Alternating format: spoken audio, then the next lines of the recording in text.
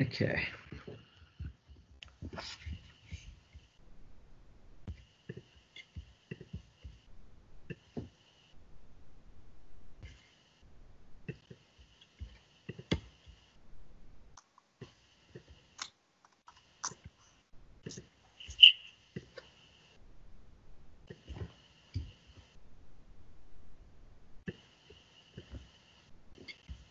Okay, so I think I'm good. Right, it's recording, it's fine. Right, cool. So, hello and welcome to Plant CEO. In today's episode, I'm going to start that again. That was perfect. What the hell? It wasn't. It was fine. I need to get myself. No. No, you're getting stressed. I don't know why. Come on. Okay, so hello and welcome to Plant CEO. In today's episode, I'd like to welcome my guest, Andrew Ive, founder and general partner of Big Ideas Ventures. Welcome, Andrew. Hello there, man. How are you? I'm very good, thank you. How are you doing? Very well. Yeah. This lockdown period we're in is somewhat challenging, but at least we're all getting a little bit more family time than we anticipated. Yeah, it's great to have that, and I think we'll probably miss it as soon as we've come out. Don't know when that will be. More likely now, probably next year, probably by the look of things. Unless you live in New Zealand, obviously. I think all the other countries have got some catch up to do. Yeah, the funny thing is, I think this has given us an opportunity to consider what normal we go back to. What parts are we going to keep of what we've been going through the last few months? I.e., for example, I know friends of mine have been doing extra sport, have been working out more regularly, even though it's at home. More family time, more dinners around the dinner table, eating food as a family. All these things, maybe we can try and keep those as we go back to normal. Yeah, exactly. I think also my next door neighbor actually said maybe every year we need to have a week of a lockdown to let the planet also breathe for a while.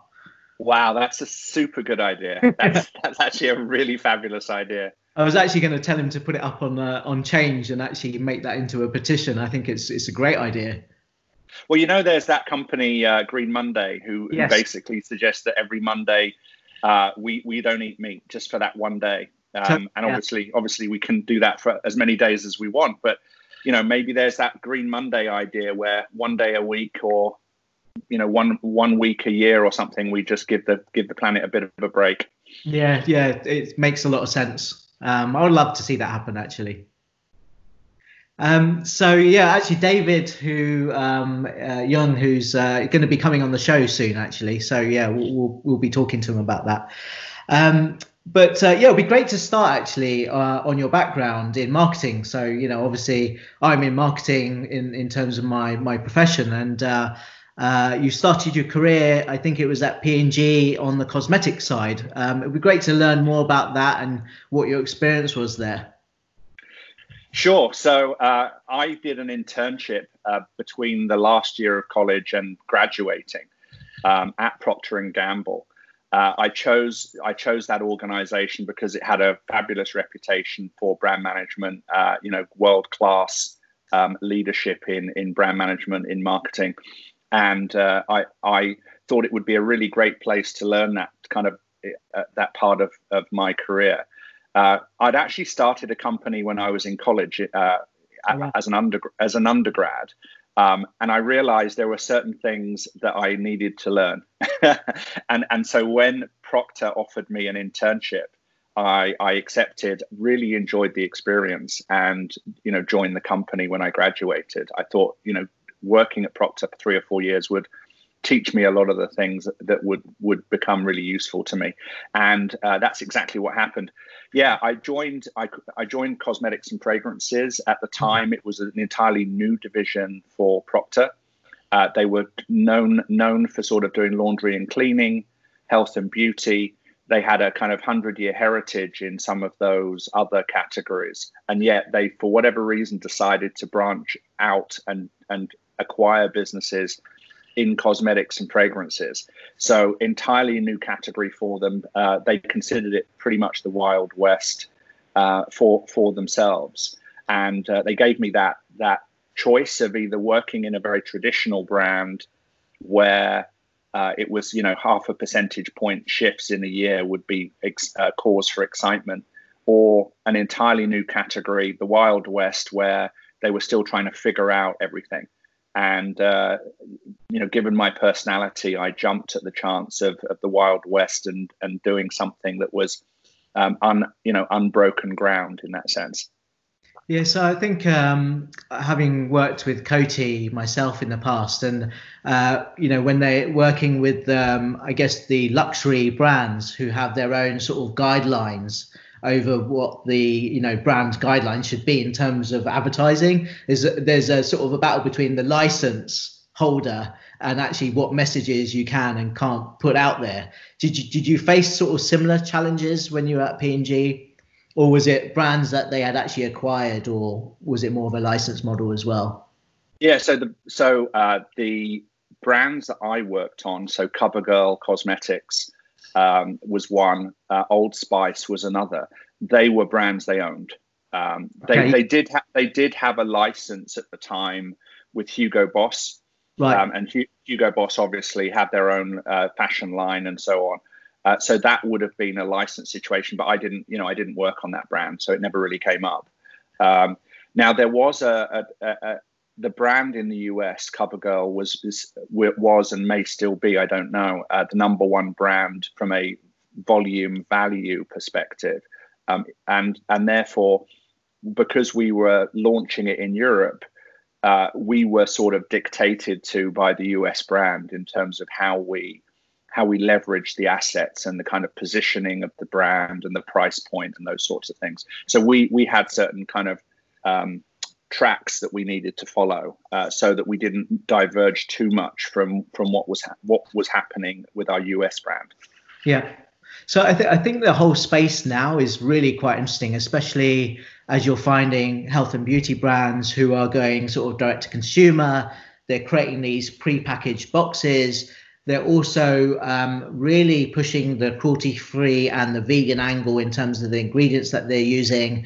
And that's a huge market right now. Even, talking to my daughters who are interested in this brand, oh, you should go and speak to this CEO. You should go and speak to that CEO of all these brands. I think they just want the makeup. Yeah. The whole space is just really quite cool. So so one of my kind of side projects when I was there was to discontinue a brand, and that brand was called Outdoor Girl. It was a local cosmetics line that had been launched in the UK and Ireland sometime before, and it never really taken off. It really didn't do very well, and they wanted me to basically discontinue it, which translated means getting a bunch of people to go in on the weekends and the evenings and put the products in black plastic bags and disappear them, get rid of the products. Now, because it was called Outdoor Girl, I thought there was maybe an opportunity there, especially given what was happening with Body Shop. So, to your point, you're talking about cruelty-free, natural, kind of more sort of, natural ingredients. Body Shop, 20 years ago was sort of the leading edge of exactly that, exactly that, right? Animal free, animal cruelty free, natural products, and so on. And so Body Shop actually was a big one for them as well, wasn't it? Reusing the bottles. Yeah, absolutely. So Body Shop was sort of the beginning of that kind of movement in the health and beauty space, and what's happening now is pretty much a kind of coming back a lot of those themes. Yeah, and it's interesting, like how brands are also dealing with COVID, like Lush saying, if you need to come in and wash your hands, come into our stores, and obviously then you have the experience of using their soaps. I think that's quite interesting, like a play on that to entice them. Obviously now I think they're probably shut. This was prior to most of the lockdown happening with the retail stores. But yeah, super interesting. We could talk about that for ages. But then after that, you decided to move to a food tech accelerator. Can you tell me about your experience you had with them? I think it was FoodX that you worked for. Yeah. So there was a quite a distance between Procter and Gamble and Foodex, but yeah, happy to talk about. Yeah. Well, there's probably about, I don't know, 15 years gap between. Okay. I wish I was that young. No, so yeah, I took over responsibility for Foodex when it was very young. The founder decided he wanted to go in a new direction, and I pretty much took over in the first, I would say, 12 months or so. And I think it was about 12 months, maybe 18 months after the launch. And so I took over as MD, and we being the team, we built Foodex, and that was very much focusing on food tech startups, young companies globally, and working on, helping them to launch their products, grow their products, get funding, pull the pieces together for these young food companies. Yeah. And what was the main sort of innovation you saw in that space? You must have seen very many companies and, very passionate sort of entrepreneurs at the time. Sorry, my dog is scratching at the door. I just literally opened the door for him. Okay, so hopefully you can cut this bit out. Let's take that question again. Okay, sorry. This guy just sort of was scratching on the door, and if I hadn't, he would have started barking. Yeah, it was a lovely dog, though. Thank you. So the question again, I apologize. Yeah, so you must have seen a lot of innovation in that. We'll start that. We can edit that, but I think it'd be great to see your dog in the shot. So I'll tell you what. Let me take that question from the beginning. I'll cut the bit where you just disappeared. I'll take the question again. And then you can always pick up the dog and show the dog to everyone. I think that would be cool. Okay, so we're going to talk about your experience with entrepreneurs and innovation at Foodex. Is that good with you? Yeah, sure. Okay. So yeah, I'll ask the question, then you answer. Okay. Yeah, because I'll cut it from that point. Okay. Okay, so you saw the innovation happening in the food space. What sort of I'll ask that again. Sorry. You must have seen a lot of innovation happening in the food space. What sort of appealed you, and what was the sort of visions the entrepreneurs had at the time that you experienced when you were there? That was lame. That was so lame. I'm sorry. It was like, so nicely. You just thrown me. Okay, wait a sec. So yeah, I'll just keep it simple. So what sort of innovation did you see in the food space at that time? Great question. So at Foodex, we got it to the point where we were getting about 1,000 companies applying every year. We got it to Foodex was now I'm doing it. Holy shit. Okay. Okay. Do you want to ask it again, or do you want me just to answer? We'll do it again. Okay. Yeah. So what sort of innovation did you see happening in the food space at the time? Yeah, so I mean, Foodex was basically the first food tech accelerator globally, and we got it to the point where approximately 800 to 1,000 companies were applying on an annual basis. So the gamut of innovation was seen. We were seeing companies in the supply chain. We were seeing plant-based.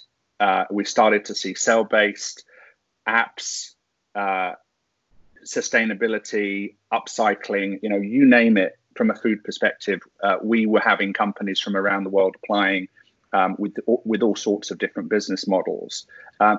Interestingly, there were certain trends that we saw coming through, and often they were following successes. So, for example, maybe about 4 or 5 years ago, we had a whole swath of companies coming through on the insect side. For about a year, quite a few companies were promoting or moving forward with some form of execution around insects. But that sort of came and went quite quickly. I'm sure there are companies. Well, I know there are companies still in that space and using insects, for example, as a feed for animals, etc.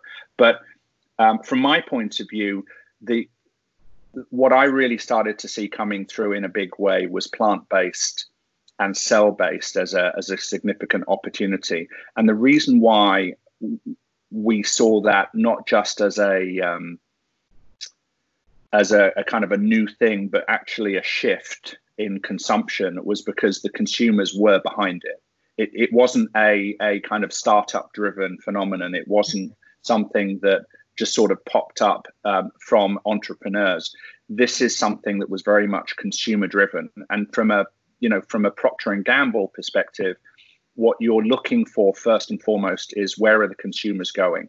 And Procter uses a lot of data to understand those kind of consumer insights before it launches new products, new brand extensions, and so on. From a Foodex perspective, I was seeing consumers moving in that direction. I was seeing it in retail stores. I was seeing it in grocery stores. Obviously, we were starting to see the success of companies like Impossible, like Beyond.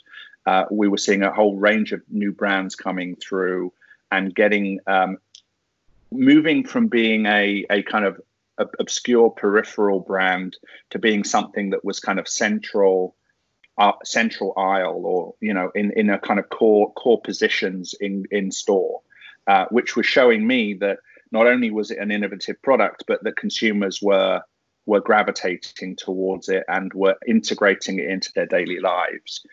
I also was aware that plant-based foods and cell-based foods not only were where the consumer was going, but also had a far lower potential footprint in terms of climate change, CO2. Often these products have the ability to be healthier from a personal perspective, less fat, less cholesterol, etc. So whether it's from a climate perspective, a personal health perspective, or even, for example, an animal welfare, perspective, those foods, plant-based and cell-based, had the potential to not only deliver what consumers were looking for, but to do so with a far lower impact. Yeah. And so when we previously spoke, I think when you turned 50, you decided you'd had 10 years left of good working life. And that's when you decided to create your own VC fund and accelerator. So can you tell me about, obviously you saw the trend happening, and you probably would have recognized which markets that were happening, but you decided to really zone in on the plant-based and the cellular side. Can you tell me a bit about your journey to start the Big Ideas Ventures? Yeah, sure. So I've been fortunate enough to work across maybe 6 or 7 industries in my career. Finance, health and beauty, technology, software, and food, and so on.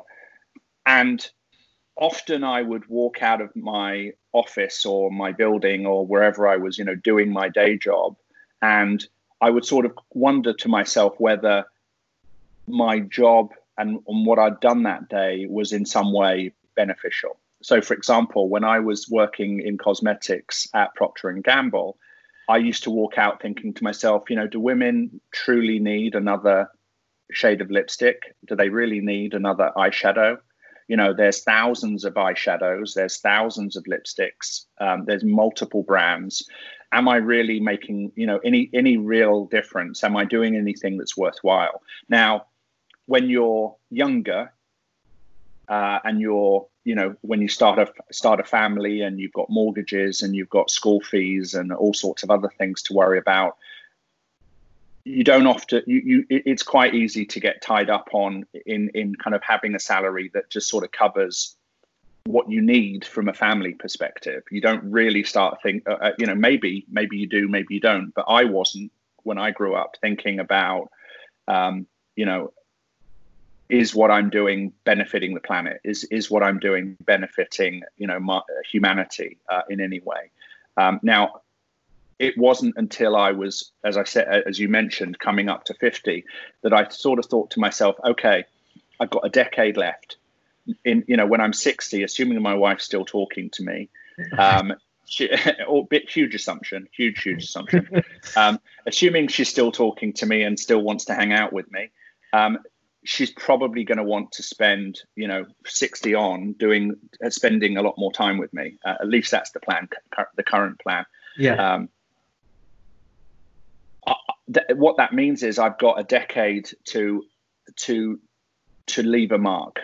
I've got a decade to sort of take all of the lessons I've learned, all of the stupid mistakes I've made, and ideally translate all of that into doing as much as I can to have as big an impact as I can.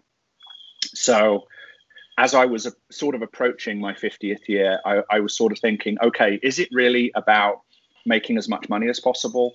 Is it really about being able to, I don't know, buy something new, buy some kind of man toy or whatever it is that people do with their cash? Or is it about something else? And I came to the conclusion that I wanted the next 10 years to be to make things better, and the driver for that was my daughter very much. She's starting as she moves to adulthood, and she's going to college now in September for the first time. She's inheriting a planet that we and my generation have had possession of for the last 30, 40 years, and I ideally want her to inherit the planet as an adult that is in a better shape than when I took hold of it and when my generation took hold of it. Unfortunately, I don't think right now that's the case. I don't think that my daughter's generation are in a better place than we were. We've got at least 2-degree change in the temperature. At this point, we're on track for 2-degree, 3-degree changes in global temperatures.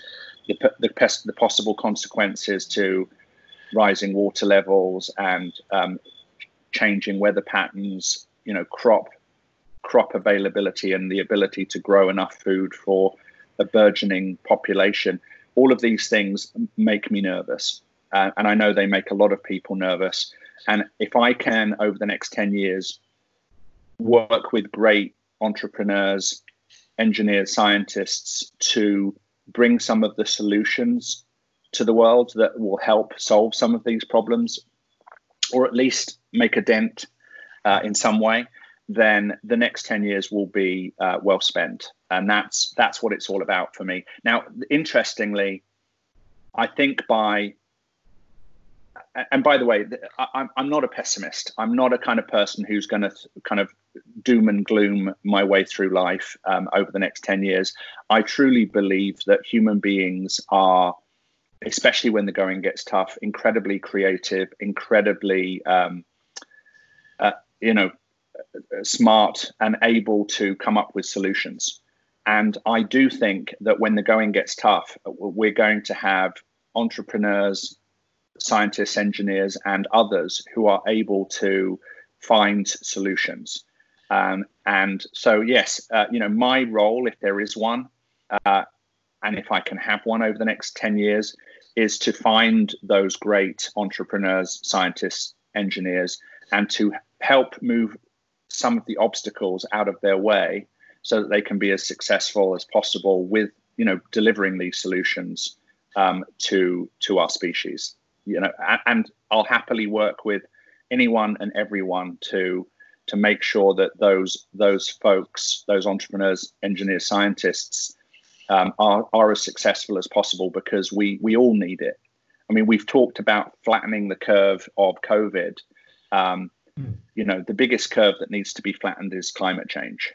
And COVID is very scary, and it's caused a dramatic loss of life that is terrible for everyone concerned, and has impacted a lot of people. But we're talking about a species changing event with climate change right now, and it's potentially going to impact the millions. And again, I'm a positive person, and I do believe that we have the potential to find the solutions to some of these problems in the short to medium term. Yeah, I mean, it's very commendable of you to do this. I think it's also one of the reasons that I've also started the show. Hello, who's that? This is Coconut, and if I don't kind of pick him up occasionally, he kind of bites my ankles and starts barking. So it was either pick him up or yeah, I think it was whining before, right? That's a good name. I think he was whining before, was he? Scratching at the door. So basically, when the door's closed, he comes up and scratches and says, basically, let me in. And if I ignore him, he barks until I do. So yeah, I was just saying, nice to meet you, Coconut. So yeah, I think it's very commendable of you, and I think that's one of the reasons that I've also started this show, is also to highlight some of these companies, and it's really a numbers game for me. Like, the more and more companies that we have, the better impact that we can have on the climate. And I think it's for us, coming from a marketing angle, it's good to give them exposure, good to give you exposure, so you can also talk about the companies that you've invested in. Now the interesting thing is, I don't think that doing the right thing and supporting the companies that are sort of at the cutting edge of what's happening in the plant-based food space or cell-based food space means that it's just about doing the right thing for the planet. Yes, it's first and foremost, but I think it's possible for investors to invest in these companies and make a pretty healthy return. So it's not a choice versus a financial choice for the investor. Yeah, exactly right. So for example, if you're an investor who's just about making money, I think, and I think we've seen, for example, with Impossible and Beyond and so on, that it's possible to make significant returns in the plant-based and cell-based space. I think that's been proven now. But I also think that it's possible to not only make money, but also do the right thing and bring foods to market which resonate with where people want to be from a consumption perspective. So, we are culturally influenced by our families, by our where we're brought up, what we like to eat and so on is very driven by those cultures, those habits. Food is such a central part of everything we do. It's how we share time with our families, COVID notwithstanding. So food is very central. But I think it's possible to, again, make money and bring great tasting, amazing foods to market that just have a far lower impact on climate and, sustainability. Yeah. So it'd be great to know a little bit more about the companies in your portfolio that you're backing, actually. Sure. What do you want to start with? Some kind of plant-based meat or plant-based, what's... Let's start with the plant-based meat alternatives, and then we can move on to the cellular ones. Yeah. So, we focus with our first fund, the New Protein Fund, on plant-based meat, seafood and dairy. So we don't just cover meats, we cover, a range of things. For example, there's a company in our portfolio in New York called PlantKind. And PlantKind is focused on plant-based mayonnaises and salad dressing. So not egg-based, but, it's actually leveraging kind of plant-based ingredients. We've got a company called Grounded that we invested in from Australia, who relocated to Los Angeles, and Grounded is leveraging cauliflower to make plant-based cheeses. Yeah. So they've got an incredible range of cheese products that taste like Gouda, Camembert, feta cheese. And they're made from, plant-based ingredients. A lot of the cheeses in this category in plant-based often use cashew nuts. That's right. I would say 80% of the companies we've seen use cashew nuts. Yeah. These guys are fermenting using a typical cheese process, cauliflower, which is just kind of mind blowing. And it's ugly. It's ugly cauliflower too. Cauliflower that would generally be thrown away. Okay. Because it doesn't look pretty on the shelf. Oh right. We've got a company called Patch Organics. Patch Organics is using pumpkin seed to create a really delicious, healthy plant-based milk product. Okay. Yeah. So one of the things that we see often in plant-based milks is almonds as being one of the kind of core ingredients often. And almonds are an allergen. They're also very heavy in terms of water consumption. They're not the most environmentally kind of sensitive, ingredient. Yeah. Shall I keep going? Yeah, definitely. It's great. Okay, cool. So yeah, I know that almond milk, for example, is very popular in the US compared to like in the UK. I would say more people are probably drinking more oat milk. I would imagine. Yeah, so oat milk has kind of popped up in the last year or two in the US as well. A couple of things. One is it tends to be high in sugar and high in fat. It can be. Depending on how it's processed. Also, it can be gluten. There can be a kind of gluten aspect to that for people who are gluten insensitive, for example. Sure. So a few more companies for you. Revolution Gelato. Revolution Gelato is a plant-based ice cream range, and that product wins awards versus dairy. They've probably got 10 awards in ice cream tasting competitions. So an incredibly. Sorry, go ahead. I was going to say, what's their base that they use? So some of the alternatives may use coconut, some may not, etc. I interviewed a company called Perfect World Ice Creams based here in the UK, actually. So yeah, I'm interested to see what they're doing different. Yeah, I'll get him to come talk to you and take you through how he creates his magic. I don't want to spoil his thunder. No worries. There's a company called Please Food, and that's Pleese Foods. And these guys, they've got a really interesting product. Cheese, regular cheese, dairy-based cheese, performs in a certain way. Yeah. So for example, if you put dairy mozzarella on a pizza, right, a pizza oven is at 500, 600, sometimes higher temperatures. If you put plant-based cheese on a pizza in a pizza oven, it disappears. It basically vaporizes because it's normally coconut based, and it just definitely it just disappears, right? Yeah.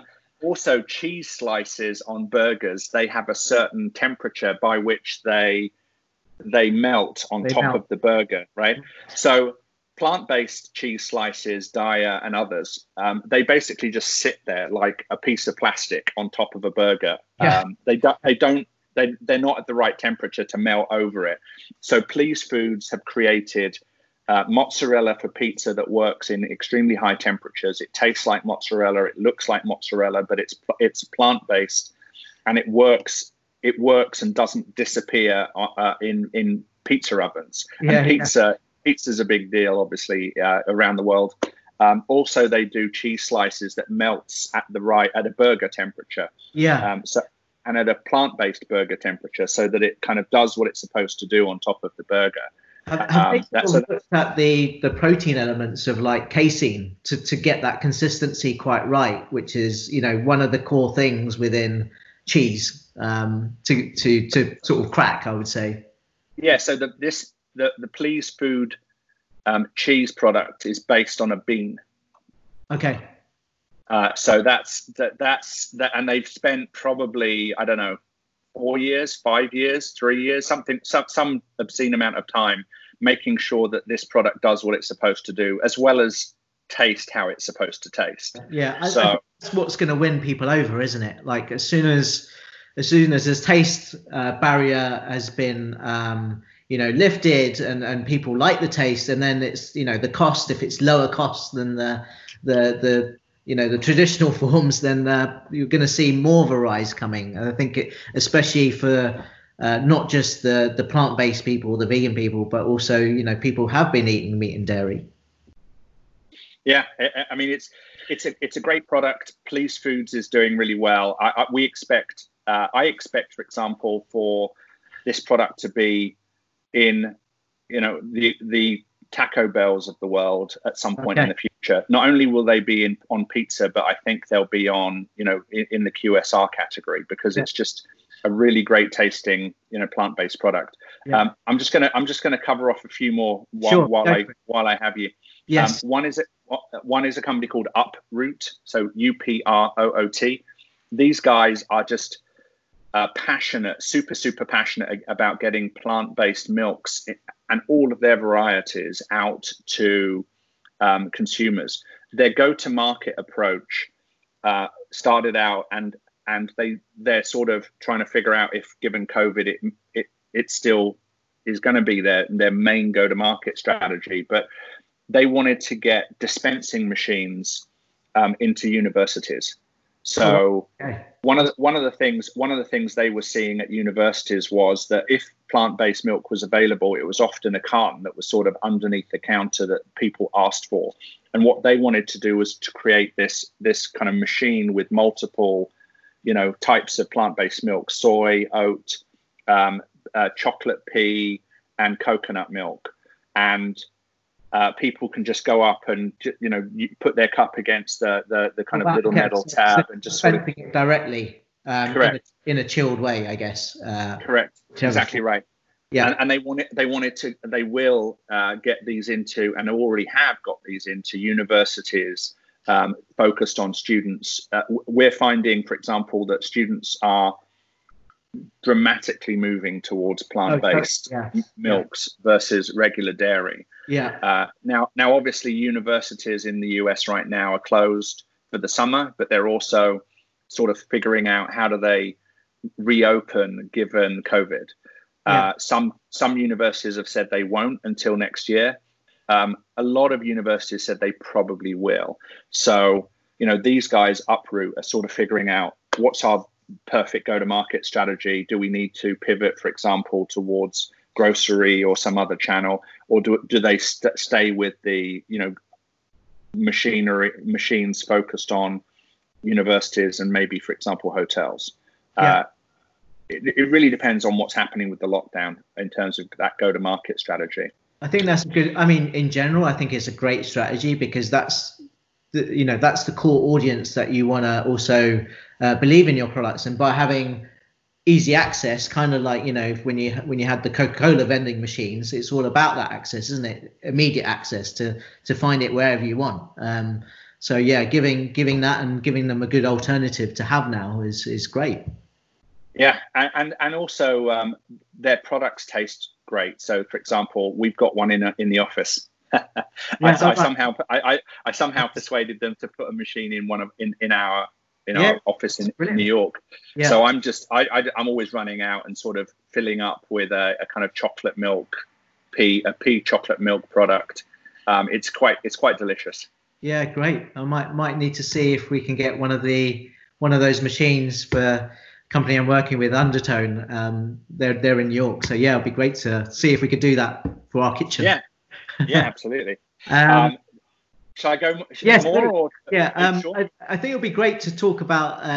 Go ahead. I think it'll be good to talk about the cellular-based ones, and also get your opinion on where that market is going. I think when you look at it at a local level, people's opinions differ, like whether they want to have like a GM product that's lab grown with scientists sort of being concerned about what will happen in a few years after they eat it. That's the whole sort of preconceptions of that, and sure. Great to get your thoughts around the companies that you're working in, how you're addressing the marketing side. Actually, would be quite interesting to talk about.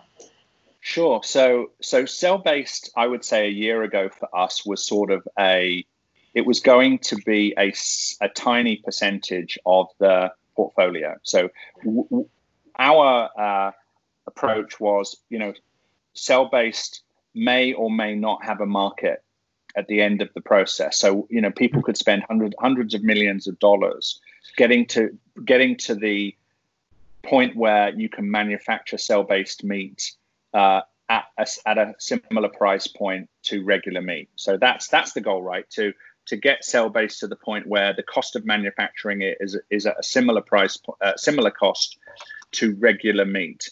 Well, that's an incredibly tough target to hit because the traditional meat industry is produced at such scale. Yes. Producing cell-based at a similar cost of goods is going to be very, very tough. And also, once you do that, you've got to ask yourself the question, are people going to be prepared to walk into a grocery store and consume products that include or are purely cell-based meat? Yeah. The interesting thing is, I think in the last 6 months, consumers are starting to kind of question whether or not the traditional animal protein supply chain is robust, and whether or not the supply chain is as pathogen free as we originally thought. So I think, in the next 10 years, providing the cost of goods gets down to a manageable level, people may see cell-based as a cleaner way of producing the meat that they want to consume versus the factory farmed approach to, meat production. Now, there's a gamble there, especially as an investor. Are we going to invest X number of $100 million over the next 5 to 10 years to arrive at a point where we can produce cell-based meat inexpensively? And the second part of the equation is, will people consume it? Yeah. Will people be prepared to consume it? There was an argument that part of what has happened with COVID occurred because of a pathogen that was introduced into the meat system. I don't know if that's accurate. I don't know if that has been proven or not. I know there was a lot of news and articles written about some form of wet market in some place or other that could be the kind of source of what's happened with COVID. If something like this happens again, and some people believe it could and may, and if the meat industry, even if it's a peripheral aspect of the meat industry, was the source, I think that will further erode people's confidence in consuming meat farmed in a traditional way. At which point, people will either A, stop consuming meat, or B, look for a cleaner process of providing that meat. And I think cell-based could be that cleaner, solution. Mm. And really, I think at that time they would have to have complete trust in that. And I think when you look at what Beyond Meat did when in their early sort of investigations, when they were surveying their potential consumers, was that the general public was saying no to sort of genetically modified foods and no to soya and no, so they took that all on board when they developed their product with that in mind. And it'll be interesting to see if those opinions start to shift. Yeah.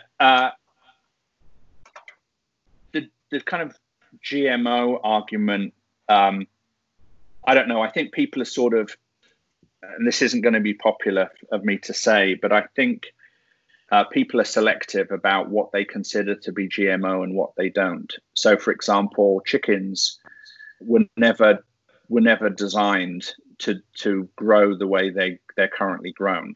Chickens are probably, I think they're something like 40 or 50% the size. Larger, yeah. Of what they were historically, and we've grown chickens we've modified, for want of a better word, chickens to kind of be a certain way because we want to consume them. Yeah. That's just one example, but pretty much anything in it. We've been splicing together different breeds of roses and other fruit, other flowers, fruits, vegetables for hundreds of years. We've been modifying, for want of a better word, fruits, vegetables, other things, seeds, for hundreds of years. So, this kind of genetically modified was just sort of a bandwagon and a drum that people were beating. I don't know if you can beat a bandwagon, but I'm kind of mixing my metaphors here. But it became a sort of drum for people to beat, to speak about bad food versus good food. And I don't think it's as clear cut or as simple as that. And a further consideration is, as we get closer to 9 billion, 10 billion people on the planet, I'm not sure we're necessarily going to have the discretion of whether everything is, organic, locally sourced, and not genetically modified in some way. Yeah. So thinking about your current portfolio, is there any sort of companies that you're missing that you would like to see come up, whether they make it now for this year or even for next year? What would you like to see? What sort of companies would you like to see approach you? So the name of our company, Big Idea Ventures, is, we called the company that because we want to find businesses which are global ideas, global products that have the potential to appeal to people in the US, in China, in Europe, in India, in South America, you name it. We want to support and back companies which create great tasting, good quality, consistent, wonderful foods in the plant-based and the cell-based space, and which have the ability to be appealing to everyone. We're not just looking for companies that are going to be popular in the United States or in Singapore or in China. We're looking for big ideas. So the biggest thing we're looking for, or the thing we're looking for most, are companies that have that potential. In terms of category, though, we do see a lot of companies coming through in the plant-based and cell-based meat side. We've got quite a few companies on the dairy side, but we're focused on meat, seafood, and dairy. The category that is kind of more of a white space right now is seafood. Yeah. There's only a few brands coming through on the plant-based and the cell-based seafood side. On the cell-based side, you've got Blue Nalu, for example, creating a cell-based seafood product. On the plant-based side, you've got New Wave, you've got Good Catch, you've got Ocean Hugger. You've got 3 or 4 kind of main brands coming up in that plant-based side of seafood. I would love to see more seafood. What we're doing to the oceans as a species is almost not something we can come back from unless we find a really good alternative. Now, I'm not suggesting that we all become kind of monks where we consume water and the plainest food possible. I want, just as much as everybody else, to be consuming the foods I grew up with, that I love, that I'm used to consuming.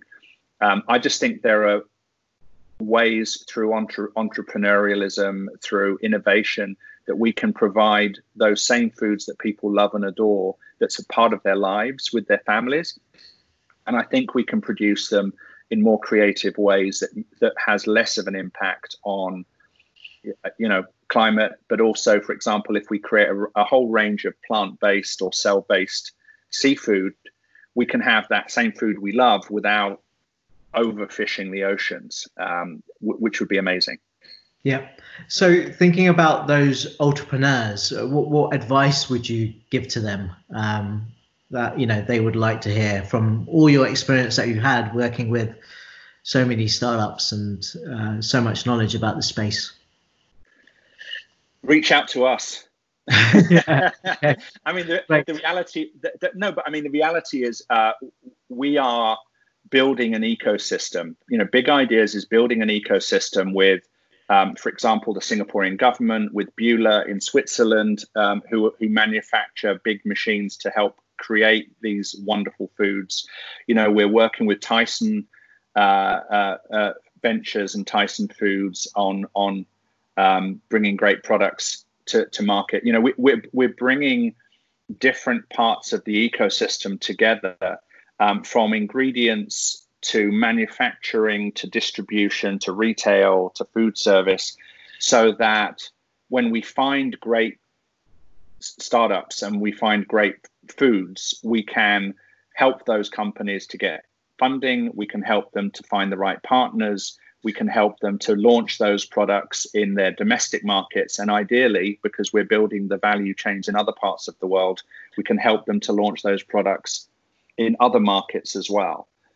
My ultimate goal is to be able to help a company to get its product into, United States, China, Singapore, Europe, because we've got all of the right partners in each of those marketplaces, and we want to help. So yeah, obviously, the advice is get started. Don't wait for somebody else to do it for you. If there's something you want that you don't currently find in the grocery store or in a store, and you can sit there and complain about it, or you can get out and build it yourself, and then work with folks like me to make that product generally available and ideally internationally available. Yeah, totally. Well, that's fantastic, and I wish you all the best of luck. I'm hoping to see lots of great companies coming out with your backing, and thanks for coming on the show. So just to let you know, if you want to subscribe to the channel, please do, or comment, but for the meantime, thank you very much, Andrew. Thank you. Really appreciated your time today. And if people want to reach out to me, they can either reach out via LinkedIn, so Andrew Ive on LinkedIn, or via bigideaventures.com. Great. I'll put your contact details in the descriptions as well. Great. Thank you. Really enjoyed the conversation. I love what you're doing. Thank you so much. Yeah, likewise. Thanks again. See you. See you. Bye.